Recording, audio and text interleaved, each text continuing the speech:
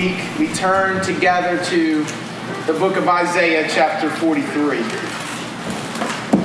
The book of Isaiah, chapter 43. And we're going to be reading the first 7 verses of Isaiah, chapter 43. You can find this up on the screen, or you can tap that app. All right? I think that's the last time I'll ever say that in my life.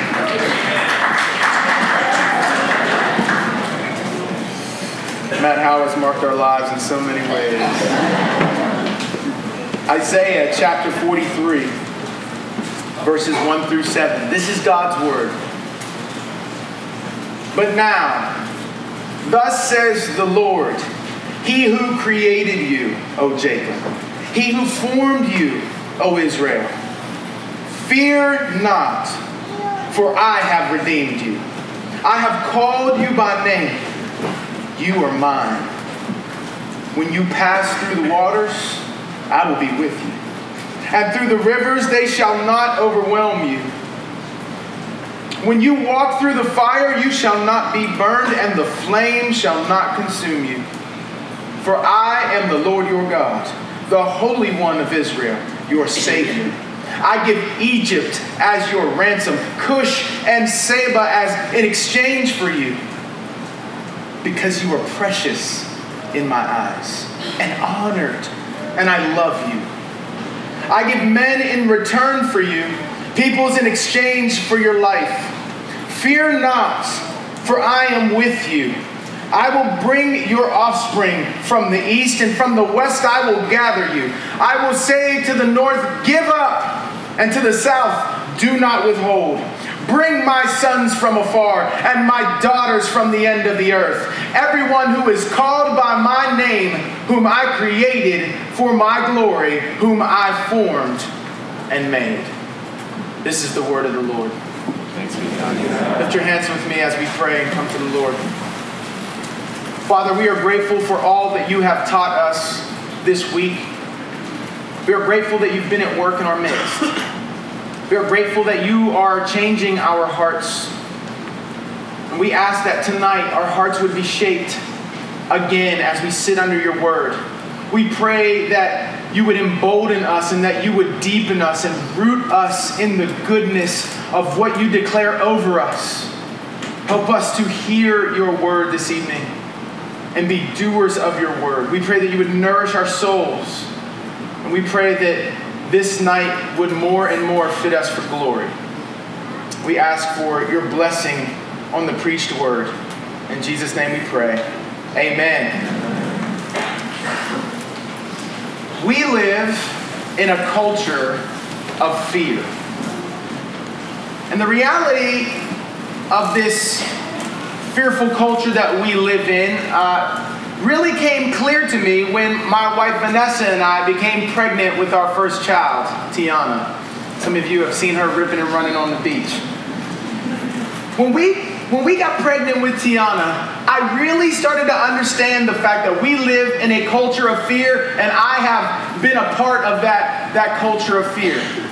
Because as soon as we learned that we were pregnant, there were all of these new fears that started to crop up in our lives. What kind of vitamins should Vanessa take? I mean, you don't want to just take any ordinary vitamins. That's my child in there. Well, which doctor should we go to? I don't want some jackleg doctor messing up my baby. You know, what hospital should we give birth in? I don't want to give birth in just any ordinary hospital. You know, they might mess stuff up. Should Vanessa get the medicine when she goes into labor to take away the pain? We've heard that can create complications. Fear after fear after fear after fear started emerging in our hearts. And when the time came for us to go to Babies R Us, it reared its head once again. You know, when you're going to have a baby shower, people want to love on you. What you do is you go to Babies R Us, and they give you one of those little guns, you know, that they use to ring you up in the store. And you walk around the store, and you begin to shoot things with that gun. And so Vanessa, we go into the store and the Babies R Us, and Vanessa goes in and she's like, oh, a dress. hey man, let me see that gun right quick. I was like going to all the safety products. I was like, electrical sockets, boom. Baby gates, boom. Things to protect the corners of the coffee table so you don't jack your head up, boom. Toilet seat covers, boom. Knobs to keep them from opening the door, boom. I couldn't even get in my own doors in the house, did those little plastic things. I was going around the house, I was about to yank the knob off the door. I was so mad. I was going around shooting up all of this stuff. I was like,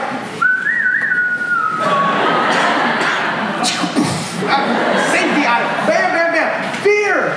I was terrified of what might happen. And the most ordinary things in life became terrifying realities. Once Tiana came, everything was scary. Even the most ordinary things. Sleeping was terrifying. I would wake up in the middle of the night and I would go over and see if she was still breathing.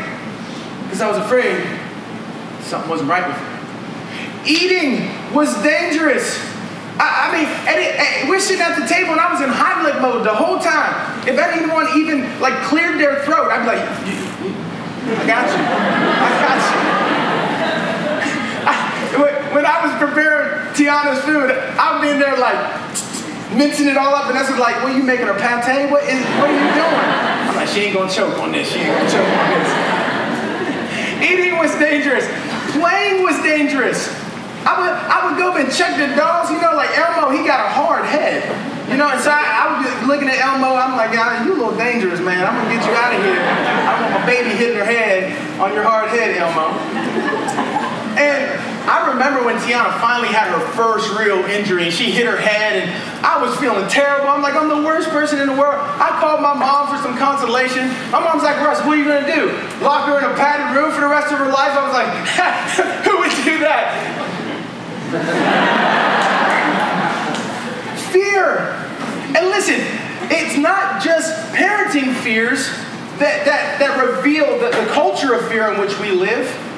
If it's not parenting, that's just a subset of the greater fears in which we live. The fear of terrorist attacks, the fear of school shootings, the fear of not getting in to the right school, or not getting the right job, or not getting into the right grad school, the fear of losing your job, the fears of neighborhood crime, all kinds of fears threaten to surround us and to choke out the hope of our lives.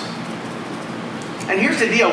The world in which we live is not more dangerous than the world was 100 years ago. We simply feel it differently because we live in a culture of fear. How many products are marketed using fear? How many billions of dollars are made by corporations because we are a fearful people and we are gullible at that very point? We're vulnerable at that very point. We live in a culture of fear. And this is why over and over again in God's Word, we hear this massive statement. In all different portions of the Scripture, we see this one massive statement from God. Do not fear. Do not fear. It's one of the most frequent commands in all of Scripture. Do not fear. Because God does not want you to live as a victim of fear all of your life. God does not want you to live a fearful existence in the world.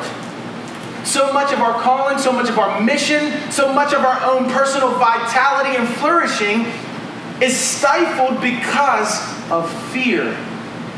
But we need to hear God's word to the fearful this evening. We need to hear God's word to the fearful. He offers good news to fearful people. And so this evening, as we get into Isaiah 43, we're going to look at this great text, and we're going to consider how fear operates and how faith liberates. How fear operates. How does it work? What are the dynamics of fear in your life? How does it actually work? And how does fear break in the context of faith? How does faith liberate you? How are you set free through trusting in God and what He says over your life? And so we're going to get into this text in Isaiah 43, and we begin with our first point. How fear operates. Now here's the deal. One of the things you have to appreciate about this text is that it was delivered to ordinary people like you and me. It was delivered to mothers and fathers. It was delivered to children and the elderly. It was delivered to those who were moral failures and those who were faithful and still going through the difficulty of being exiled, because this is the context in which we're situated. Israel is in exile. They are far from home. They're living in a foreign country. They are being controlled by powers that are bigger than them. And they are feeling the threat of being in that foreign place where their lives are controlled by a foreign power. They're anxious. They feel trapped. They don't know what their future holds. Does any of that sound familiar to you? This caused so much anxiety. This caused so much angst in their lives because they're living in this context. Fear is a timeless experience. Fear is cross-cultural. No one has the market cornered on it. We all have to tangle with it, and it was the case for Israel. We all feel like fear holds us in checkmate, don't we? You know what it is in chess when you're held in checkmate? You're trying to make a move, but you feel like the game is over. It's already lost. You try to move, but it's game over. They felt like fear had them in checkmate, and we do too, so often. Will I be able to get the job? If I get the job, will I be able to do it well? Will I be able to keep the job? One day, if you get married to somebody else, you're gonna ask the question, in fear, can we have children? And if we have children, are they going to be okay? Or are we going to do a good job of raising them? Am I going to make enough money to survive? You see, we have fear of whether or not we will get what we need. And then when we get it, we fear losing it. Will I have enough money? You're feared. But then once you get it, then you fear losing it or misspending it. Fear threatens to come out of every aspect of our lives. And you know why? Because something is wrong with our hearts. Fear comes pouring out of our hearts when you begin to see what's going on. And I want to get into some of the dynamics of fear, and it has to do with the dynamics of your heart. Why are you afraid? Why are you afraid? The first reason why I think we are afraid is because we feel out of control. We feel out of control. And there are 1,000 things out there that reveal that we are not in control. And that's why fear is such a regular part of our lives. Because here's the deal. Here's why feeling like you're out of control is so scary. Because deep down it reveals in your heart that you believe that the only person looking out for you is you. And if you feel like you can't control things, well, then your life is going to spiral. Things are going to go awry in your life. And even if there was a God who was powerful, he's probably not willing to do anything about this scary thing that's right in front of me. We're afraid because we feel out of control. I think we're also afraid because we feel alone. And if you're alone, then the only resources you have to deal with the threatening things in your life are your own. But we all know very well, when we're being honest, that we're very weak.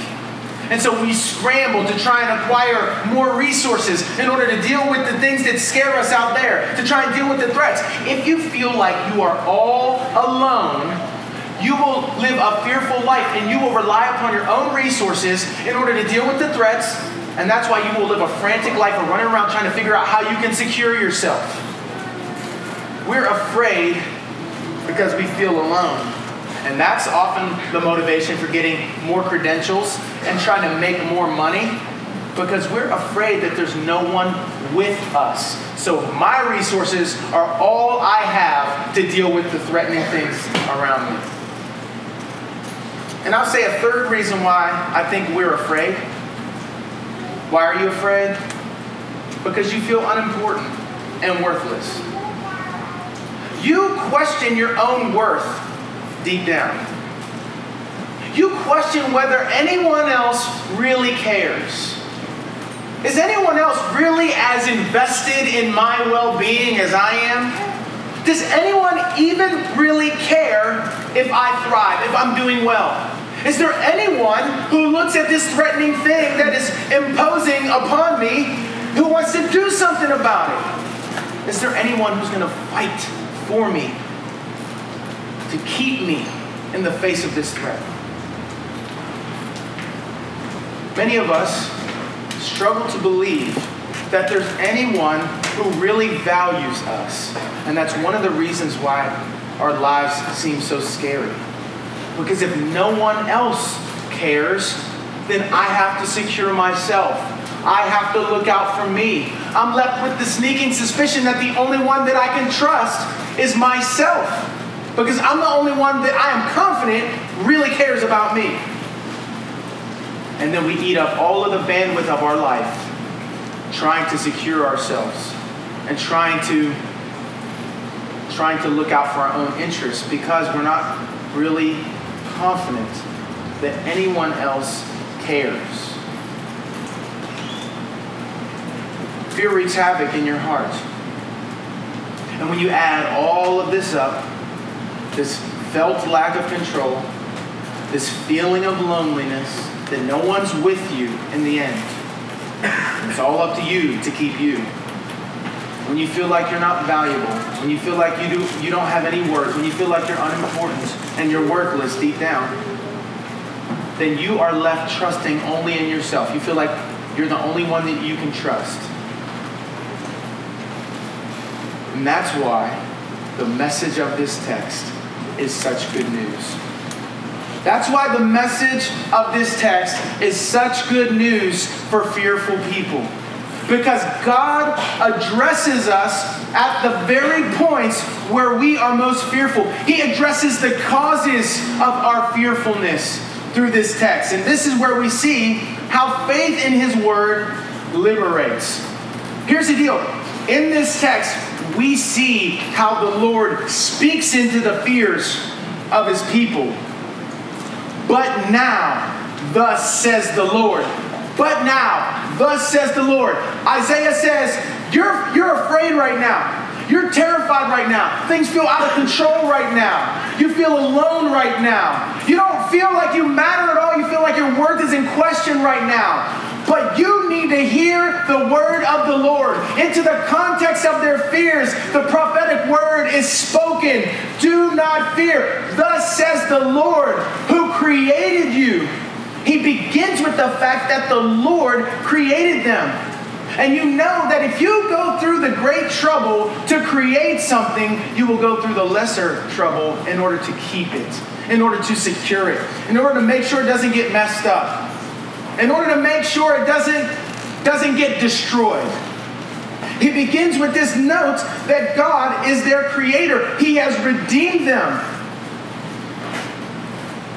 You feel out of control. But look at the text. You feel out of control, but God says, fear not, for I have redeemed you. I have called you by name. You are mine. The government knows us by our social security number. Our state knows us by our driver's license number. Our bank knows us by our account number. Our mail people know us by our house number. But the Lord of the universe calls you by name. And to call someone by name in this cultural context was to express authority over that person and over their circumstances. In other words, the Lord is saying, you're not in control, but you don't need to be. Because the one who has all the power and the one who has all the love and the one who has all the grace is expressing authority over your lives. Do not fear. Verse 2, you feel alone, but God says, when you pass through the waters, I will be with you. I have not left you to your own resources. You don't have to rely upon your little strength because I am with you. I love how he throws in there, when you walk through the fire, you won't be consumed. And that immediately reminds us of that powerful story where Shadrach, Meshach, and Abednego were threatened the most powerful man in the world, was telling them, you must bow down and worship me. It was terrifying. But these three young men, probably around your age, they said, we're not going to bow down. And he says, if you don't bow down, I'm going to throw you into a fiery furnace. And they say, we believe that the Lord is able to deliver us from you. But even if he doesn't, burn us up. And the king was mad. And he ordered that the furnace be heated up 7 times its normal heat. It was so hot that the guards who threw Shadrach, Meshach, and Abednego into the furnace burned up on the spot and died. But the text says that when the king looked into the furnace, he was astonished. And he says, did not we throw 3 men into that furnace? And one of his advisors said, that's right, king. You threw 3 in. He said, but I see a 4th man in there, and one who looks like the Son of God. Y'all, do you see when you pass through the waters, God is with you. When you're in the fire, God may not take you out of the fire of suffering. He may not take you out of the fires of affliction, but he has promised to be the kind of God who will be with you in the fire. He's with you in the struggles. He's with you in the temptations and the hardships. He is with you. Do not fear. Verse 4, why is fear unnecessary? You're afraid because you feel worthless. Deep down, you feel like you're unimportant, and your sin compounds that. Because you sin so bad sometimes, you're like, I'm just worthless. I'm just not valuable. Who could care for me? Look at verse 4. Why is fear unnecessary? Because you are precious in my eyes and honored, and I love you. Because you are precious in my eyes and honored, and I love you.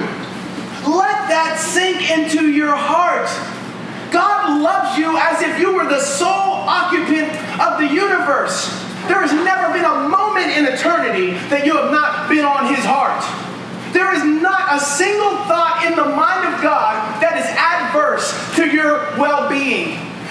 The choirs of angels and all of their anthems and all of their songs are not near as sweet in the ears of the Lord as your weak little voice crying out for help. That's how precious you are to him. That's how valuable you are to him. How precious must you be? How honored must you be? How loved must you be to warrant such a gift from the Father as his own dear Son? How loved must you be? How valued must you be in the eyes of God? It's astonishing. What is the great evidence that God's control over you is trustworthy? What is the great evidence that you're not alone? What is the great evidence that God cares? Jesus. Jesus is the great evidence that God is in control. And when he's in control, things work out for your good. The good, the bad, and the ugly all turn out for your conformity to the likeness of Jesus. When you look at the gospel, when you look at who Jesus is, and when you look at what Jesus has done, you see that you are not alone. When you look at what God has done in Jesus, you can see that God cares. His incarnation shows you that God cares to be with you. His teaching shows you that God cares to instruct you. His sufferings show you that he cares to defend you. His crucifixion tells you that he cares to represent you. His resurrection shows you that he cares to lift you up. His ascension tells you that he cares to bring your requests to the Father. His session at the right hand of the Father tells you that he cares to pray for you. Pentecost tells you that he cares to fill you with his joy and with his power. And his promised return tells you that he cares to make you new again along with the rest of the world. How could you look at the person and work of Christ and come to the conclusion that God does not care? He does. And the gospel, the work of Christ, the person of Christ is the great evidence that God cares. And when you see these declarations coming from God, the God who gave his Son, the God of resurrection, the God who pours out His Spirit, well, then it emboldens you. True belief in one promise of God will slay 1,000 fears. True belief in one promise of God will slay 1,000 of your fears. You do not have to be in bondage to your fears. You don't have to be afraid of being broken. You don't have to be afraid of being a failure. You don't have to be afraid of the outsider. Do you see, this is the capstone on everything we've been saying about how God deals with people through His Word. This is the note to go out on. Go out into the world fearlessly, knowing that if God is for you, who can be against you? If God is on your side, you need not fear any man. You don't need to fear any opponent. You don't need to fear any threat. This is our Father's world, and He cares for us. Go out with this song on your heart. Go out with that song on your heart, that He will bring you safe to Canaan's side. He'll land you safe on Canaan's side and bid your anxious fears goodbye. That's the good news of God's grace. And that is the kind of work that He does in people's lives through His Word. Amen? Let's pray. Father, we thank You that You speak words of comfort and courage over Your people. We are so grateful, Lord, that Your Word is true. And we pray, Lord, that when we face struggles, that we would hear ringing in our ears Your call, do not fear.